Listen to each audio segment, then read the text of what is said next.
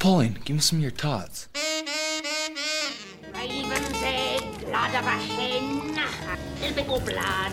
I ate his liver with some fava beans. A nice Chianti. Combo, pan fry, deep fry, stir fry. Yummy! Hey guys, welcome to another episode of The Cooking Show. I am your host, Bob, and I'm really excited about this week's episode. Finally, I managed to make something ahead of when it is ideal for someone who listens to the podcast to make it themselves. So like how many times when it's like, oh, it was a holiday weekend and here comes my episode on Monday saying, hey, this was a great thing to make on the holiday. It's like, well, great. Well, now I have to wait a year for it to be the opportune time. Well, today's July 9th. That's what it is right now. I'm recording this on July 9th. Normally in my region, my area, southwestern Pennsylvania, starting about a week after, extending through to about 3 weeks after the 4th of July, Independence Day. That's when you can forage chanterelle mushrooms in the woods, pretty consistently. Like they're just popping up now. We got a little bit of rain today. So over the next week, I should be able to get a lot of them. But I was able to get enough today to do this recipe. But the recipe is not the chanterelle mushrooms. Like the mushrooms, they are an accoutrement to this. What this is Boudin Blanc, which is a white pudding. You think about your Boudin Noir, that's your black pudding. Your Boudin Blanc is a white pudding, a white emulsified sausage that is, in my opinion, is the best pairing with chanterelle mushrooms. It is incredible. Now, normally Boudin Blanc is a wintry Christmas time sort of sausage, very rich, very delicate, but the flavor profile of it is very Christmassy. The ingredients are pretty simple, but man, they just scream Christmas. However, when paired up with copious amounts of butter and chanterelle mushrooms, it is divine. It is wonderful. It is the best thing. This is also, I don't have a rating system for the recipes, like how difficult they are. You sort of just get an idea for the difficulty based on how I talk about it, I guess. And I'll just come out and say, if I did have a rating system, I don't know what it would be. Stars, and this would be a 4-star recipe in that it's difficult. It is time consuming. There are a lot of steps. There are a few points of, not points of failure, but opportunities for failure. This is an emulsified sausage, very much like hot dogs. So it's really important to manage temperature throughout the preparation of the recipe. But also, I'm not going to sugarcoat it. There is a lot of equipment that, while technically isn't required to make this recipe, boy, it does make it a lot more convenient and effective whenever you're using the proper machines. Okay, so I'm not going to say that you can't make this recipe in a quote unquote normally apportioned kitchen, but it would increase the amount of time, increase the amount of effort, and increase the propensity for failure, I guess, because the machines make it a lot more consistent, a lot more efficient. And I'm going to say that they are fairly necessary. Of course, I'll run down through what all you need for this, and I'll have links to things in the show notes or whatever. Speaking of the show notes, check it out. The Imager album for the step-by-step photos of making the recipe. Probably not going to have any links to weird ingredients. That's actually one of the reprieves for this, is that the ingredients are dead simple. It's purely a process recipe. So we'll have links to, some instances of equipment that I would recommend, or, are probably a good starter level, or maybe not like bare bones starter level, like mid tier or something like that. Like I'm not going to put on there $2,500 buffalo chopper or something like that. But let's get into what we need equipment wise, because that is sort of the most daunting aspect of the recipe.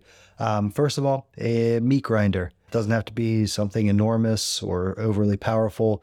I just used the KitchenAid stand mixer meat grinder attachment. On the back end, we will also need a sausage stuffer. Luckily, you don't need a really, professional level sausage stuffer for this.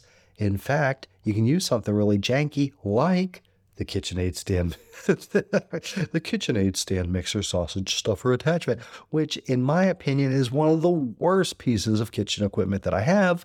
But, if I'm not going to be using a standalone sausage stuffer, it just has to suffice for small batches. This is a very light and viscous farce, so it's very forgiving for sausage stuffers that don't have a lot of purchase to them, Whenever I say that you can use something really janky for this, it doesn't even have to be technically like a sausage stuffer like that. If you even had one of those jerky gun, caulking gun things where you put meat or mix stuff into a tube and then shoot it out by clicking a ratchety trigger, that would technically probably work fine for this also. Be a little slow, but not that much slower than the absolute garbage KitchenAid stand mixer sausage stuffer attachment. It is the bane of my existence, but sometimes you just don't want to break out, a 5, 10, 15 pound lamb, vertical or horizontal stuffer or something like that. All right, so what do we got? Meat grinder, sausage stuffer, a way to emulsify the farce for the sausage.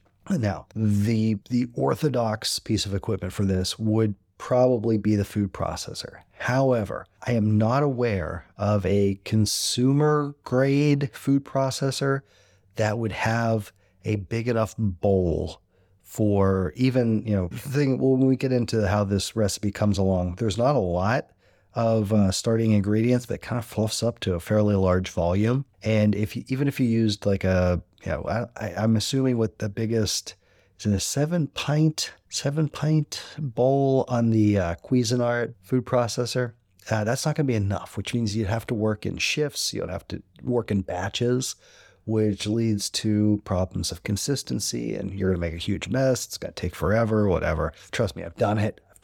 It works. It's fine, but you're going to be committing yourself to probably an extra hour of of production. So what I would actually recommend is a high-powered, large-capacity blender.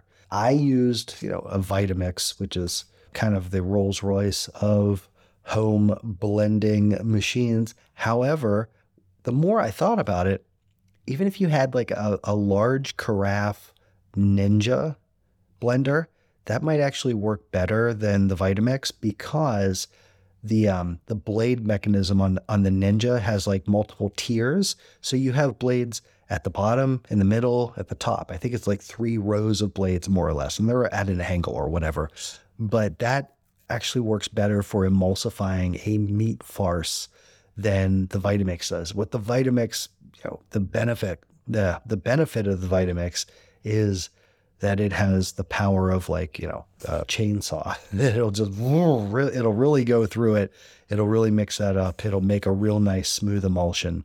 But you want a big carafe on that, because you want to be able to hold all of the farce. You want to have enough power to be able to churn through that. And I think those Ninja blenders, if I recall correctly, I think they do max out at 1,500 watts of power, which should be sufficient for mixing this up.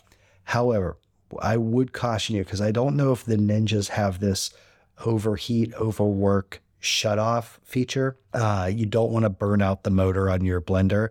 So you don't want to turn it on and let it just run and work through this thickening farce and overheat or whatever. The Vitamix does have a cutoff, so that if the motor heats up, it'll just doesn't crap out, turns off for a period of time, and then it kind of protects itself against damage. So don't break your blender making this, but that is helpful. Last but not least, and this piece of equipment is the least necessary of them all, but in my opinion, it has the biggest unnecessary, I don't even know what I'm saying here. The jump in convenience is very big relative to the cost of the thing. So yes, you could use a real big mortar and pestle and somehow work this into an emulsion using whisks and the mortar and pestle and a wooden spoon. You could get to an emulsion and, do it very rustic, very, French farmhouse, 18th century Christmas time sausage preparation. You could definitely do that. Having a blender makes it infinitely easier. But, you're looking at a fairly expensive machine.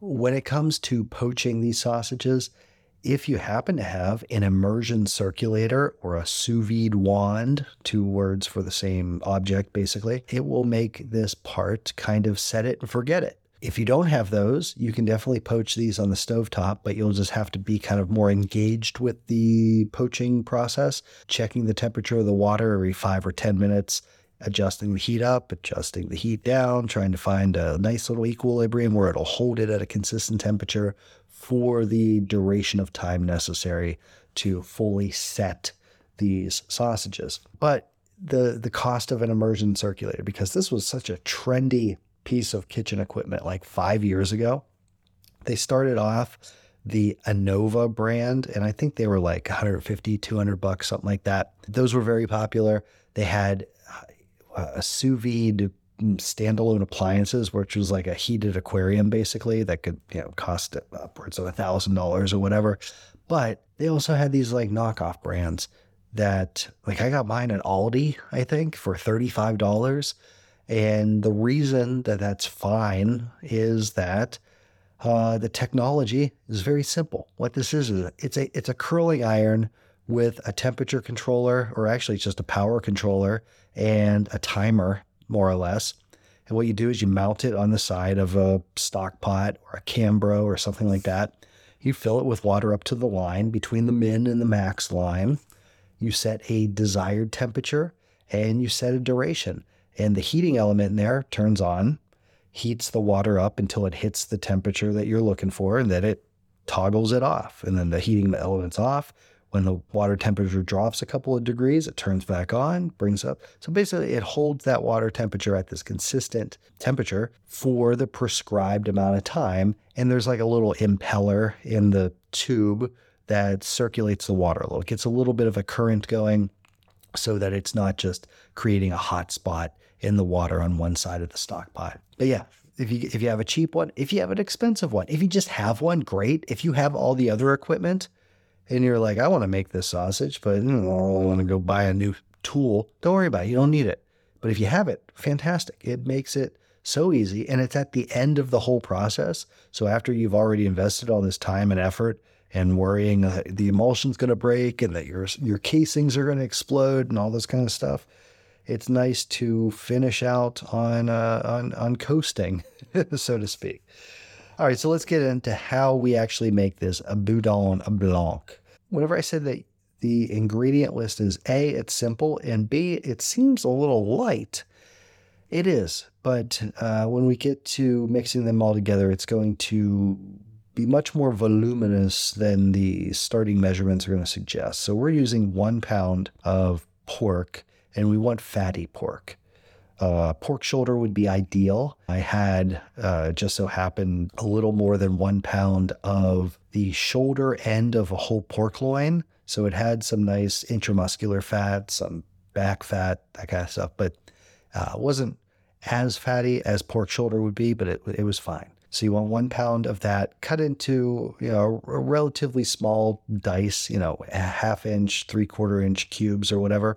It has to be able to fit into your meat grinder. 1 pound of chicken breast, boneless, skinless chicken breast. If you can I assume most people are going to be buying chicken breast at the grocery store, so you might as well just go with that. I processed one of my chickens, and, to get 1 whole pound of breast meat off of a heritage breed free range chicken is a tall order. So my chicken was a mixture of chicken breast and chicken thigh, and cut that into reasonably sized pieces as well. We're going to be using 1.5 tablespoons of kosher salt. And listen, this recipe, it is more difficult. It's a little bit more involved, so I'm just going to go ahead and read off the actual measurements here. Normally I say, go check the plain text recipe in the show notes for the actual measurements, and I'm just listing off what's in it, but why not? Let's be scientists, shall we? So 1.5 tablespoons of kosher salt, 1 teaspoon of ground white pepper, okay? Can you just use black pepper? Yeah, absolutely. Sure, you can. White pepper does have a different flavor, a different aroma in its, ground form. So I started off with whole white peppercorns and then I ground those myself. That is a little bit more appetizing than whenever you get it already ground for some reason. It smells like the rhino exhibit at the Pittsburgh Zoo. That is exactly what it smells like. Or at least it smells exactly like what the rhino exhibit at the Pittsburgh Zoo smelled like one summer like 8 years ago, because that's my frame of reference for this whole thing. But yeah, 1 teaspoon of ground white pepper. If you don't have it, okay, whatever. But you can find this at the grocery store. It'll be fine. 1.5 teaspoons of quatre piece. That is a 4-spice French spice kit, which is equal. Oh, no, it's actually not equal parts.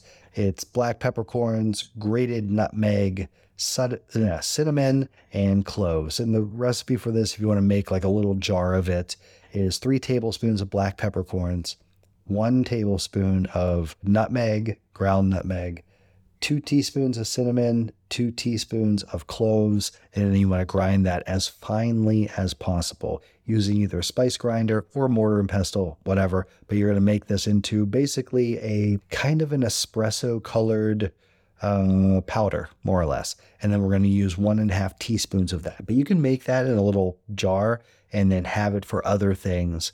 And what other things? Well, I don't know. Things that you want to taste like Christmas. Or if perhaps you have a chai mix, or if like a loose leaf chai that you would be putting into a tea ball or a tea bag, you put a little bit of, a half teaspoon of this quatre piece, and it is really nice. It really kicks that up a notch. Okay, so the quatre piece, 8 eggs. Holy jeez, we got a lot of volume coming out of these eggs. We'll talk about that in a moment. 2.5 cups of whole milk. Now, because I was using the fatty end of a pork loin, but it didn't have quite as much fat as I would have preferred, I used 1.5 cups of whole milk and 1 cup of heavy cream. And I used heavy cream specifically from the Springhouse, okay? Because the Springhouse heavy cream is the thickest cream I've ever seen in my life. You can't pour it out of the bottle. Luckily, it comes in a plastic jug, so you have to squeeze it out like toothpaste. So I was like, that'll work. That will work faux show. 3 tablespoons of all-purpose flour, and then you're going to need natural hog casings because, why not? We're making sausage, natural hog casings. Let's see, with all this, depending on the diameter of the hog casing, if they are a wider diameter, like what I used, I think they were like probably 35 millimeter or something like that. I only needed a couple of feet of casing to hold all the farce. But if you pull 8 feet of casing out, that will be more than enough. I can't imagine. I mean, if you were using sheep casing, like little breakfast sausage casings, probably you could fill 8 feet, but you're going to need some of that. Okay. The important thing to remember when you're making an emulsified sausage is temperature control. Okay. You want everything to stay cold. And it's going to be annoying, Some people go so far as to put their grinding attachments, like the horn, the screw, the worm, whatever it's called, the blades, the plates, putting all that stuff in the freezer for a half hour to get them nice and cold. I find that might be overkill unless you're using a really big sausage grinder. If you're using a small one, you're going to pass through there fairly quickly. You're not going to have as many revolutions per minute or as much horsepower behind it to really warm up those components. But you definitely want to keep all your meat really cold. To the extent that whenever you cut your meat up into the 1/2-inch dice or 1-inch cubes or whatever, put them on a baking sheet and put them in the freezer for like 15 minutes. They're probably not going to get firm or crunchy during that time, but they will get nice and cold, and that is good. Okay, so we're going to grind our meat through. You can do this on a coarse grinding plate the first time, you only have to grind this once because we're going to emulsify it later, but you don't have to do it super fine, despite the fact that the texture of the sausage when it's done is going to be like a marshmallow. It's going to be like a cloud. It's going to, so your emulsified sausages, if you think about the texture of a hot dog or of bologna, where yes, it is meat, but it is like reconstituted meat. It's kind of like Arby's roast beef. You feel like it came as a capsule and you threw it into a bucket of water and then it reconstituted itself into meat. That's sort of the texture that you're going through for, but this product will have much less density, much less mass per unit of area, which means it's going to be very fluffy. It's going to be very fluffy. It's like eating a Christmas flavored cloud, and it is remarkable. It's magical. It's magical. It's like a unicorn sausage. Anyway, so grind all your stuff. You can put it through on the coarse grind, whatever. Then we're going to mix together all of our ingredients, and this is going to be really wet. Okay, it's going to seem preposterously wet. It's going to be like soup, and you're going to think, I've done this wrong, but you didn't, okay? Because it's going to transform twice. There are 2 metamorphoses that are going to happen as we produce this recipe. So you grind up all your meat there, crack all your eggs into a bowl, in a big mixing bowl, put all your meat in there, add your eggs, add your milk, add your spices, the salt, the white pepper, the quattro peas, the 3 tablespoons of flour. Mix it all together. You can use a wooden spoon or your hand to just mix this, incorporate it. And like I said, it's going to be very soupy, very wet. Add that as much as possible to either your blender, your food processor, or whatever. If you can get it all in there, that's the best. If you can't get it all in there, we'll work in 3 shifts, which means we'll put half of the mixture in. We'll emulsify that. We'll pour that out into a mixing bowl. We'll put the other half of the mixture in. We'll emulsify that. And then we'll pour that into the stuff that came out the first time, mix that up, and then take half of that back into the blender and mix that. So what you're doing is it's like batch 1, batch 2, and then batch 3 is a combination of batch 1 and 2.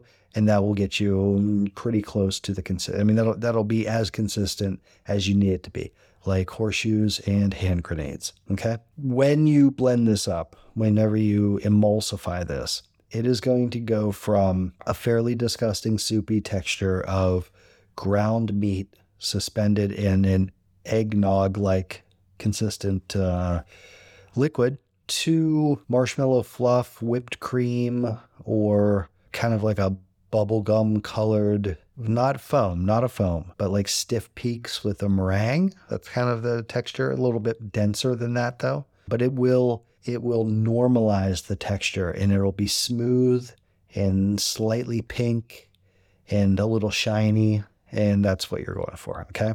That is your Boudin farce. Once it's all blended up and it's emulsified, I would recommend putting it into the refrigerator for 30 minutes just to maintain that cold temperature. Plus, what that'll allow you to do is wash a lot of the stuff that you've been working with. Wash your meat grinder. Wash the carafe on the blender or the carafe on the food processor. Wash the bowls that you've been using. Like clean up the counter. Do all this kind of stuff while it's in there and it's cold. Then you get your hog casings and you get them into a bowl of cold water and let them soak for 15, 20 minutes, and then find the end and kind of run some water through those so that they open up so they're nice and slippery, and you can thread them onto the stuffing horn of your stuffer, whether it's the KitchenAid attachment or it's a standalone stuffer or it's the plastic nozzle on a jerky shooter or whatever. But thread your casings onto that implement and then get your farce out of the fridge and proceed to pipe this into the casing until all the farce has been deposited into the casing. It's going to feel like a water balloon. It's going to be very soft, very flexible. When you twist your sausages off, you can give them a few turns to reduce the slack in the casing, and that'll tighten them up somewhat.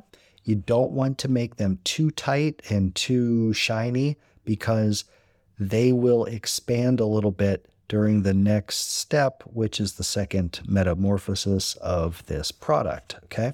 And you don't want them to explode whenever they set because the flour in there, it will expand a little bit as it gets fully hydrated and it's sitting in this mix. When the proteins are cooked very gently during the poaching process, they will expand slightly. So you can start off with a sausage that has a little bit of give to it, a little bit of bounce, and it will firm up when we poach them. Okay, now poaching. How are we going to do this? This is as fraught with danger as the part where you had to keep it cold the whole time so that you don't break the emulsion.